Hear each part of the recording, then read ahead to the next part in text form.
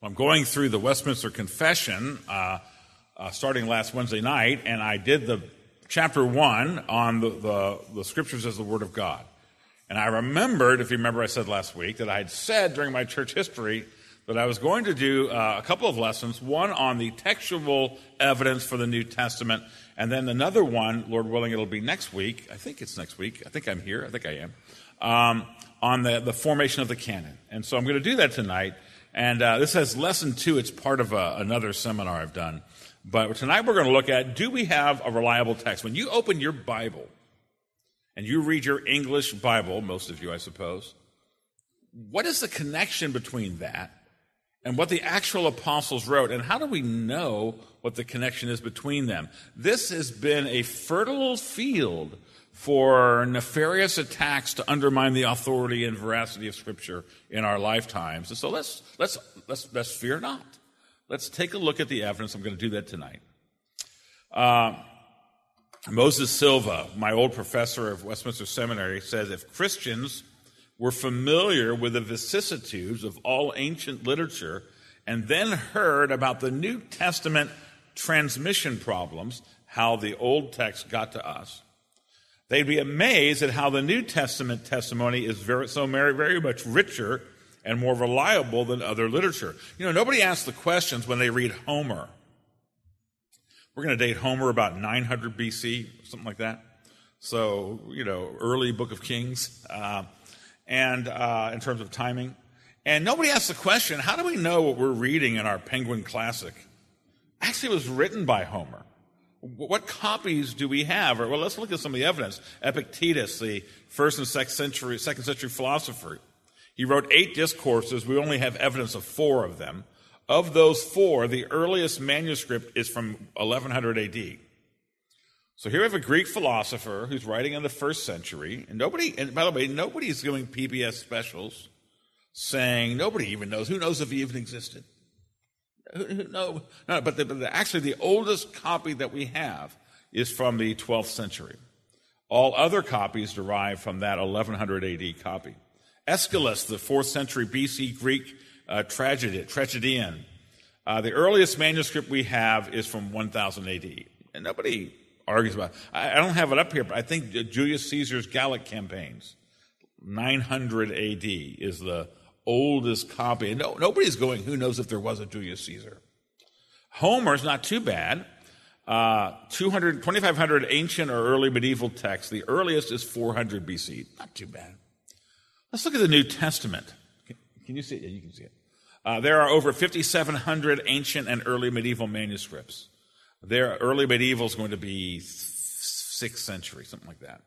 The entire New Testament is well attested. There's no gaps at all.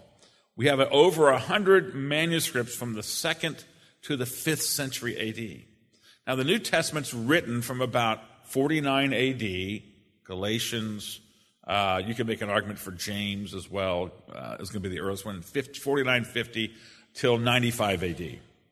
So we have over 100 manuscripts, actual manuscripts from the 2nd century, that's the hundreds, through the 400s. There are also numerous ancient translations that are not in Greek, Latin versions of them, Syriac versions, Coptic, that's Egyptian. Counting all versions, there are over 24,000 ancient and early medieval New Testament manuscripts. That's a lot. Not to mention, then you have the thousands of quotations from the Greek and Latin fathers. Actually, I'll get to this later, but in 95 AD, Clement of Rome, he's the presbyter of Rome, not the bishop of Rome. He's an elder, and he writes from the session of the Roman church, which was a Presbyterian church, to the church in Corinth, Clement's first letter to the Corinthians, 95 AD. That's pretty early. He's quoting the New Testament. And so we have attestation for what's in your Bible from ancient manuscripts that go all the way back to the 1st century. And you think of all the ancient fathers, that's going to be true. Matthew Harmon says the New Testament is the best attested collections of writing from the ancient world. Hands down, it is not even close. Well, let's hear the other side of the story. That is the looming face of Bart Ehrman. Who's heard of Dr. Bart Ehrman? He's the academic star of anti-Bible, mockery. It's the guy who does PBS specials the week of Easter, right? And here's the question: can we trust that we possess the actual words of Matthew, Mark, Luke, Paul, John in our New Testament? The answer is no. Let me quote him. He says, it's one thing to say that the originals were inspired, but the reality is that we don't have the originals. So saying they were inspired doesn't help us very much unless I can reconstruct the originals.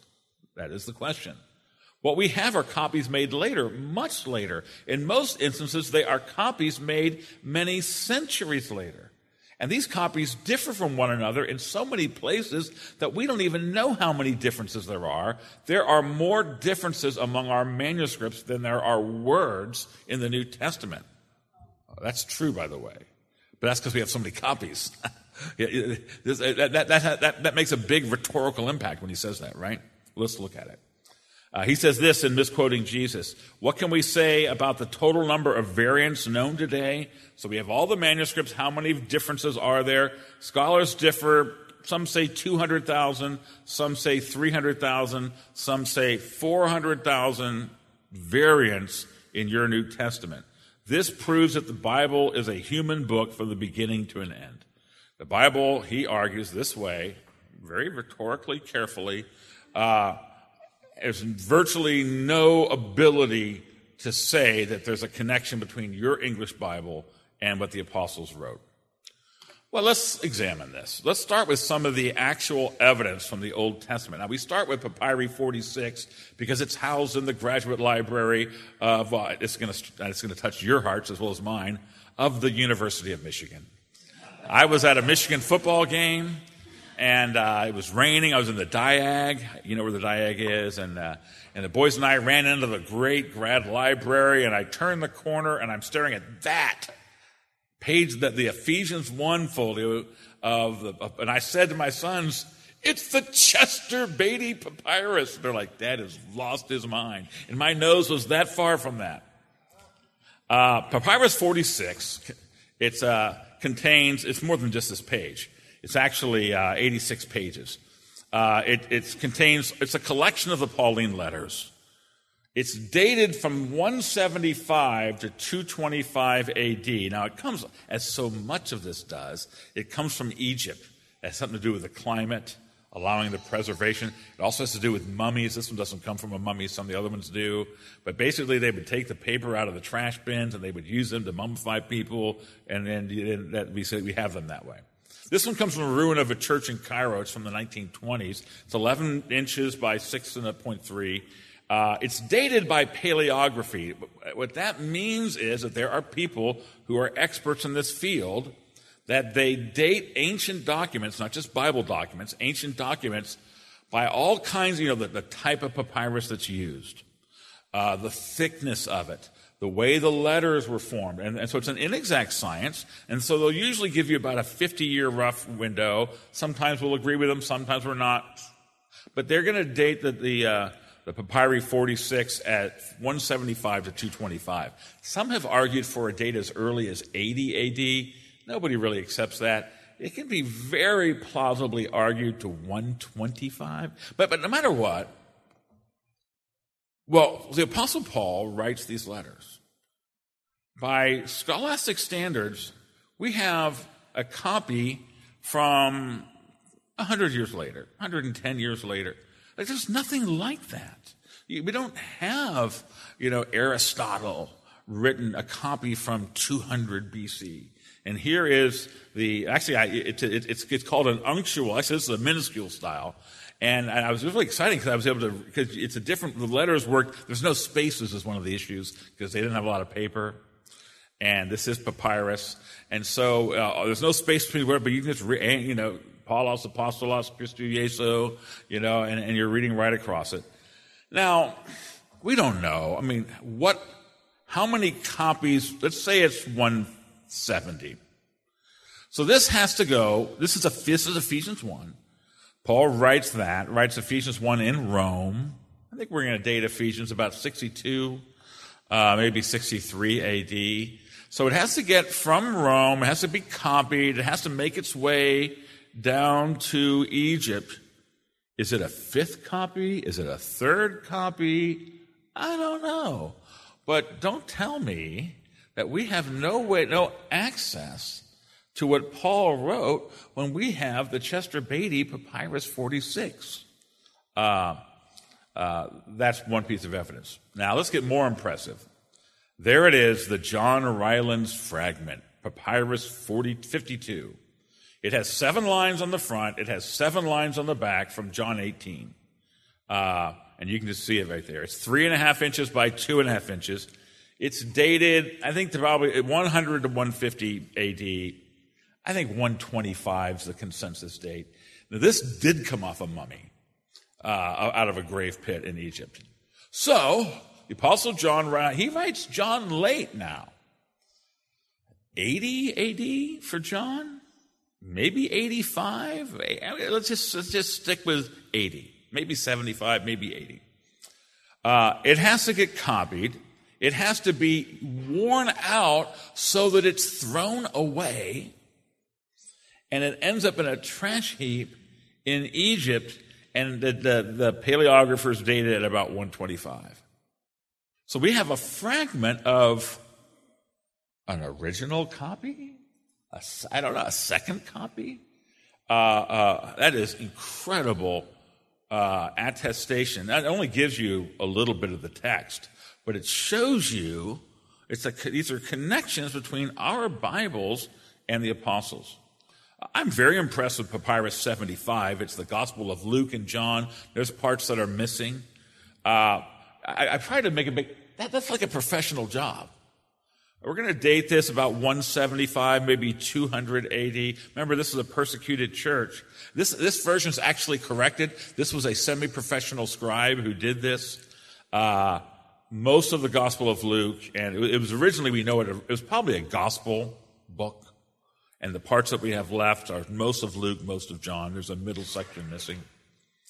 And this is very recent. This is, I'm sure you know all about 7Q5. Q is the Qumran cave. 7 means cave number 7. This is document number 5. By the way, you know the fascinating story of the Dead Sea Scrolls.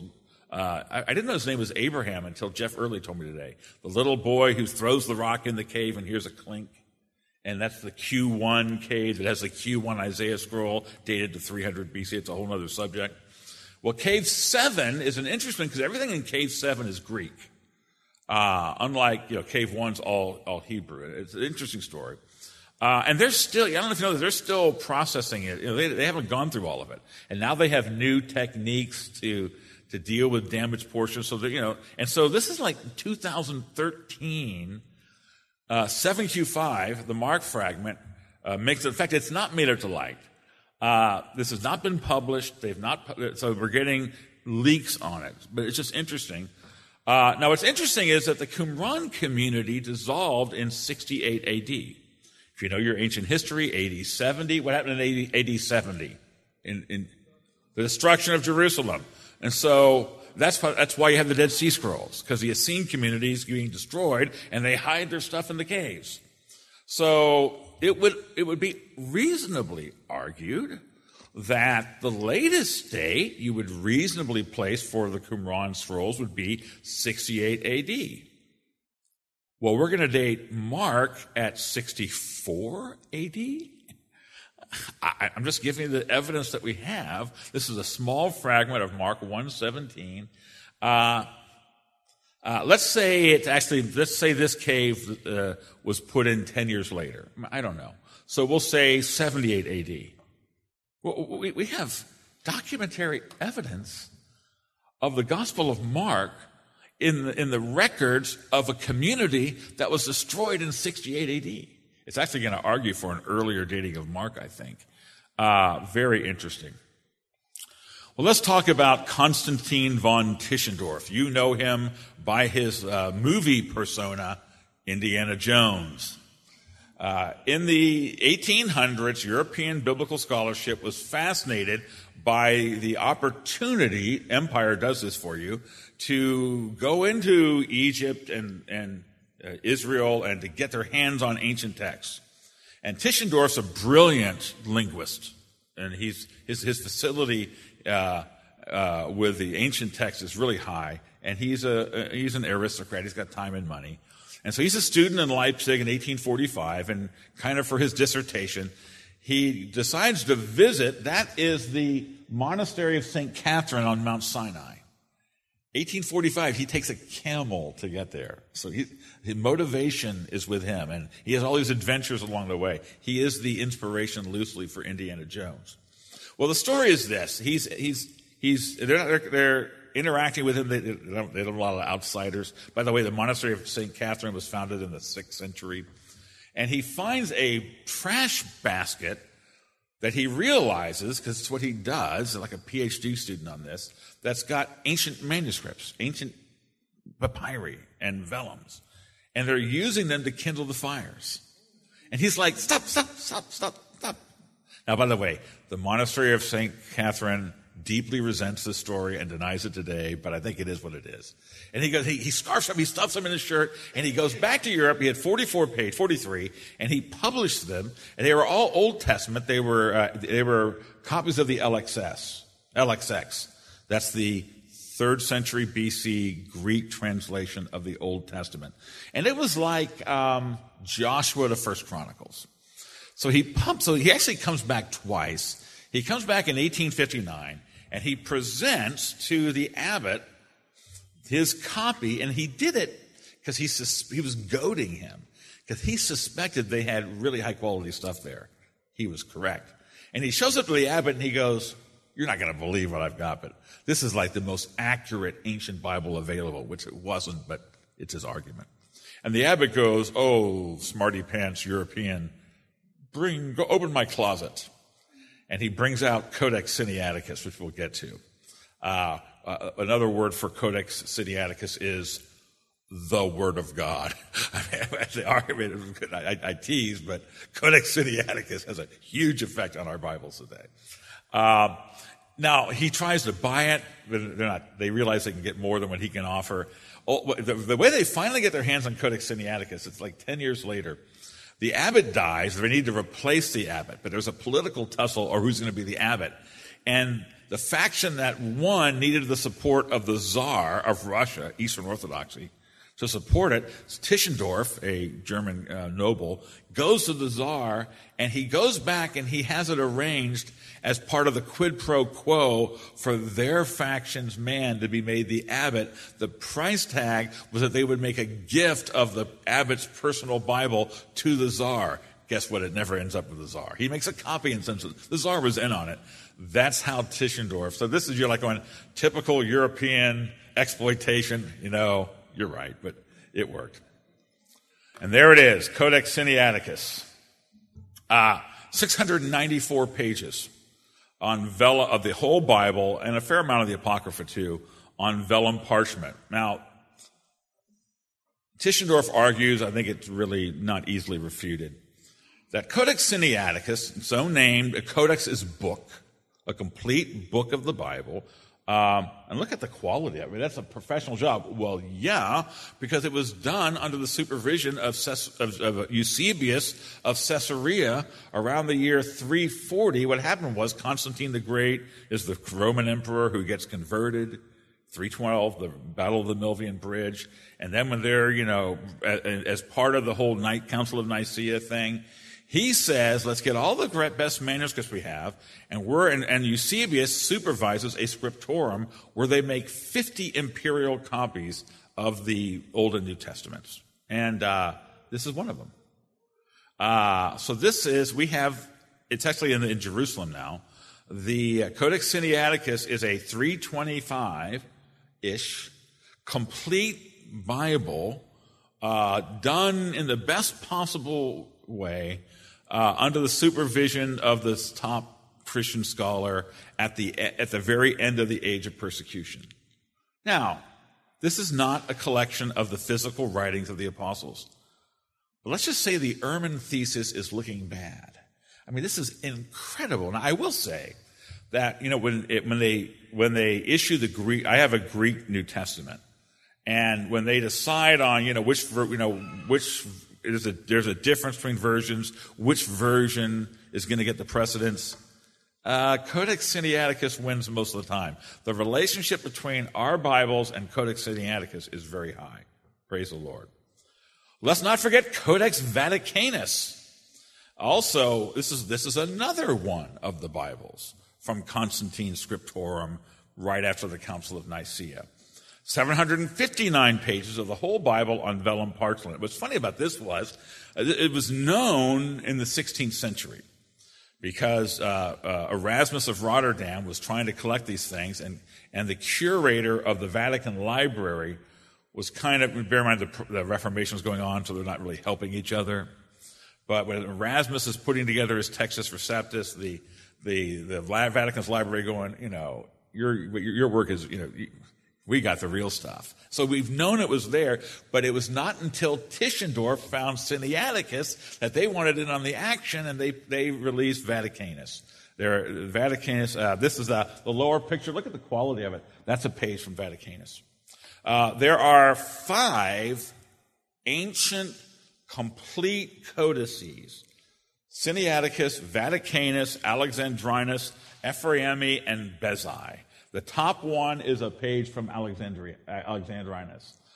Professional versions of the Bible from the age of the early church. There it is, Codex Sinaiticus. Other important figures. I mentioned earlier that you have people starting with 95 A.D., Clement of Rome, but then you get Ignatius, dies 118. You have Polycarp, dies 130, 135. And they have writings, they're writing to fellow Christians in which they're quoting mainly Paul, but also the Gospels. Now, why is that important? Because the argument is, remember, that there's no relationship between the Bible that you have and what the apostles wrote. Well, if there can be shown that there's a correspondence between what you have and what Polycarp wrote in 130, we have just pushed that back 1900 years, haven't we? Yes, in fact, we have. Polycarp, we know, was a disciple of a man named John, the son of Zebedee. He was evangelized by the evangelist. And so through the apostolic father, there's nothing else like this. So I want you to have confidence in the physical, textual connection between your Bibles and the actual writings of the apostles. In some respects, this is as impressive as the actual findings we have of the manuscripts. The writings of the apostolic fathers, if what they're quoting corresponds to what's in your version of Philippians, Polycarp loved Philippians, or John, then that argument has just lost 1900 years. John Chrysostom's very interesting. Now, he's a 4th century, the great preacher of Antioch and then Constantinople. Thousands of published sermons and letters. Now, what's valuable about John is his use of the Greek. And so, and when John quotes it, so let's say you have a variant. Let's say there's a variant between Codex Bezae, and I'm going to look at some of the variants, and Codex Alexandrinus. It's going to be very interesting when John Chrysostom quotes that text to see which one he used. And it doesn't give you absolute certainty, but you go, so you can see where the scribal error was, because we have somebody from that time who's actually preaching on the text. Now, one of the funnier episodes, I think it's kind of informative about this, is Erasmus of Rotterdam. Erasmus is the early 16th century, right before the Reformation. He's a Renaissance scholar, and he wants to biblically reform the Catholic Church, and he ends up being an enemy of Luther over doctrinal matters. But one of the things Erasmus was doing, one of the great scholars of his day, 1500, is he is putting together a Greek version of the New Testament. Now, bear in mind, prior to the Protestant Reformation, it was the Latin Vulgate. And one of the big things that caused the Reformation was the availability of Greek manuscripts. And, guys like Luther are going, hey, that's not what the Vulgate says. For instance, when John says we are justified through faith, the Vulgate says we make penance through faith. Well, actually, make penance is not the right translation of the Greek word dikaiō. And so Rotterdam's a big figure, and it's just kind of an interesting guy.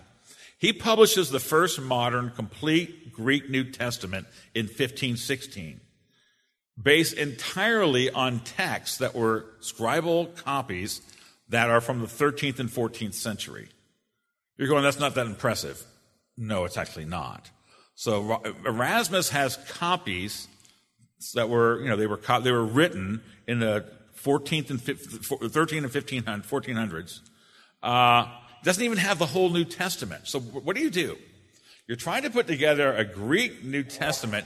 You don't have enough manuscripts to cover the whole thing. He back translates from the Latin into the Greek.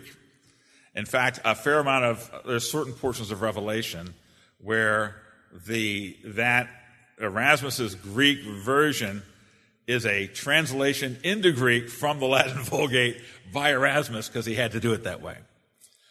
He works on it over a number of years, but he can't remember the changes he's made. Now you're going, why is this important?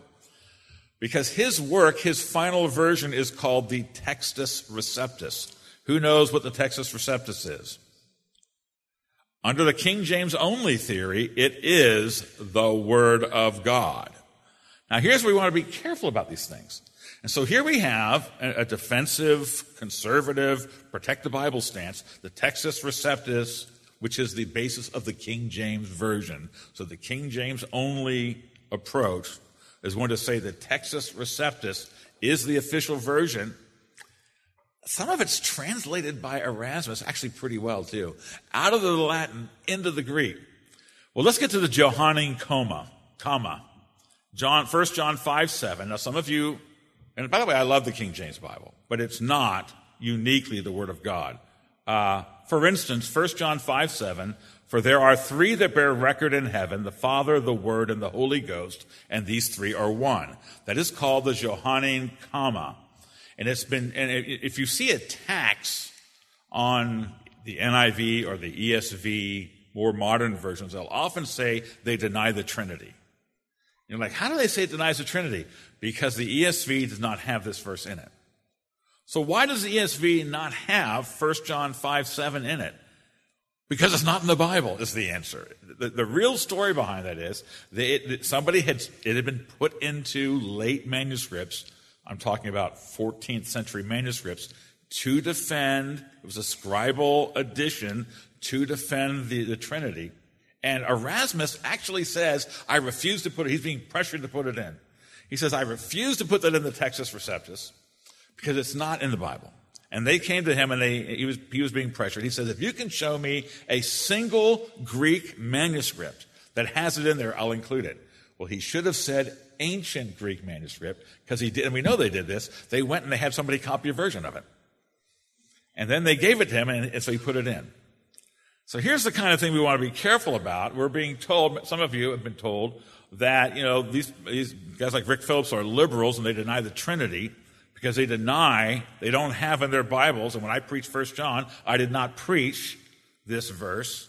It is found in 0 ancient manuscripts of the Bible. And so it's a lesson in being careful. Well, let's look at the problem of errors. Oh, Bart Ehrman made a big splash when he told you in those manuscripts, there are between 200,000 to 400,000 variants, scribal differences in the manuscripts. The impact that makes on you. Well, the reason for that problem is the sheer number of them. When you have 24,000 texts, and many of them are long texts, that means about 16 variants per text. Suddenly, that number is not so impressive. The overwhelming majority of these variants are spelling mistakes, differences in word order, the use of synonyms that have no effect on the meaning.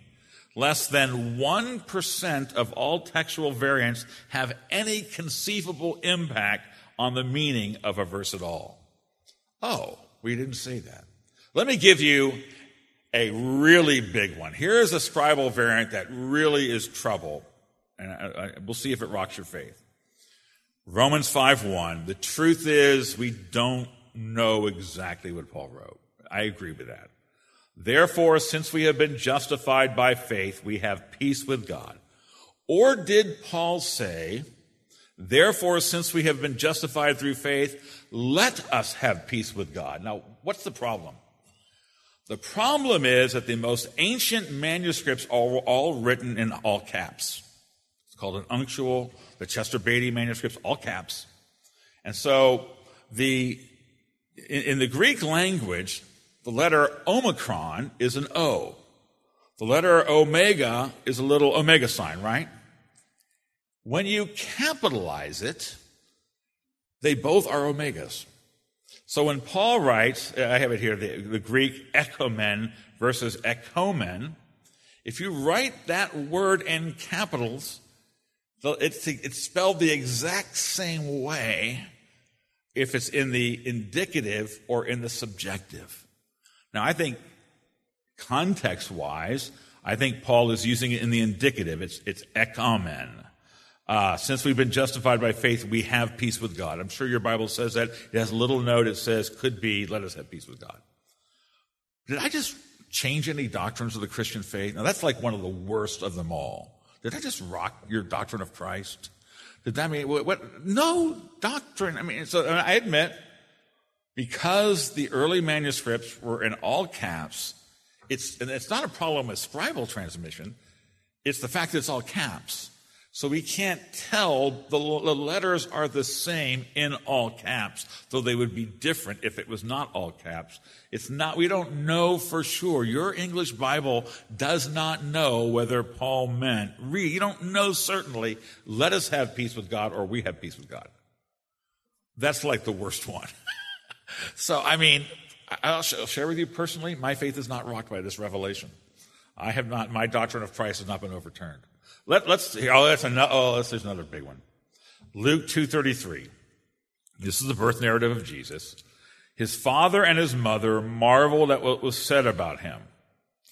Now, there are variants, and it's hard to know which variant is correct. The other variant doesn't say his father and his mother. It says Joseph and his mother. And I admit, we really don't know which one Luke wrote. Did Luke write Jesus' father and his mother, or did he write Joseph and his mother? Now, you may point out to me that his father is Joseph. So, on a textual level, that's a bad variant. It's like one of the worst. We really don't know which Luke wrote, except that we know who it is either way he wrote it. This does not overturn Christianity. This is not a devious suppression of truth. Let's look at the assessment of the accuracy of our New Testament. We do not have the original manuscripts, but God has provided an overwhelming and compelling testimony to the apostolic text through the manuscripts that we have, ancient manuscripts of the entire Bible. There is no other ancient document that is even in the same ballpark, well, except for the Old Testament, than the New Testament textual attestation. Isn't that wonderful? That we can know, and you go, by all standards of reason, we have a 100%. Okay, 99.99. But it's effectively, so when people say, we believe in an inerrant Bible, but only the autographs are inerrant. Yes, but God has given us such an attestation, such a volume of it, such an ancient attestation of different kinds. We have the manuscripts themselves. We have the writings of the apostolic fathers. We have the Syriac. We have the Greek. We have the Latin. We have the Coptic versions of them, that we know what the apostles wrote. The very words of the New Testament are certain in over 99% of the verses. In the remaining 1%, less than 1%, there is no change about the meaning of the verse. There are no doctrines in any doubt or question because of the textual variants, scribal errors. He changed the word order. He misspelled it. He put Joseph instead of her father, or her father instead of Joseph. There are no elements of the story in Jesus in question because of the textual evidence. So here's the conclusion we have. Is our Bible accurate? My friends, the Bibles that we hold in our hands, translated into English, contain the books that God intends for us. I'll talk next week about the books, the process of canonization. But we have the books that God gave us to be authoritative for our faith and practice. What we read in the New Testament is exact, by any standard of human measurement, it is exactly what God inspired the human authors to write. These are the most carefully transmitted and preserved documents from the entirety of ancient history. There are no places where a doctrine or belief of the Christian faith is at stake because of a textual variant. And so when you read your Bible about the good news of who Jesus is and what he has done, you may rest your eternal destiny on what you read there. Well, let's go back to Bart Ehrman. His conclusion relies on the assumption that God could not preserve and transmit the New Testament text through normal historical processes. The normal historical processes are little monks in damp rooms making copies with candlelight. That's the human process. And there's a lesson here. It cannot be a divine book because it comes through human processes. But there's an assumption that God cannot work supernaturally through natural processes when in fact he does. Providentially overseen by God, Ehrman argues that unless the preservation of the New Testament manuscripts imitates the miracle of divine inspiration, unless it is manifestly, unless an angel were to appear and give it to us, for instance, then it's not divine at all. But he fails to realize that the inspiration of Scripture was a divine miracle using the normal historical processes, just as the transmission of Scripture to us really is a miracle. A normal way, but it's superintended by God. And I hope the result of this time we spent tonight is that you know what to say when someone pops the 400,000 variant thing from Bart Ehrman on you. And the confidence we may have of the goodness of God through this incredible preservation. Thank the Lord for Egyptian death pits, and for that dry desert climb in Egypt where that community was down there. That's where a lot of this stuff comes from. That we can have certainty that what we read in our Greek Bibles and our Hebrew Old Testaments are the words written by the inspiration of the Holy Spirit. Let's pray. Father, I pray that this would be informative to our folks. Father, I pray that we would not have an attitude of fear when hostile scholars and critics, much trumpeted by the media, say things that seem to undermine our faith. Lord, help us not to be afraid. And I pray that we see tonight there's nothing to be afraid of. In fact, Lord, may we even have conversations with those who would use this data. And thank you, Lord, for making us sure, not only by the testimony of the Holy Spirit, but also by historical processes, that we actually hold and we read your word, the very word of God. May you be praised through it. We pray in Jesus' name, amen.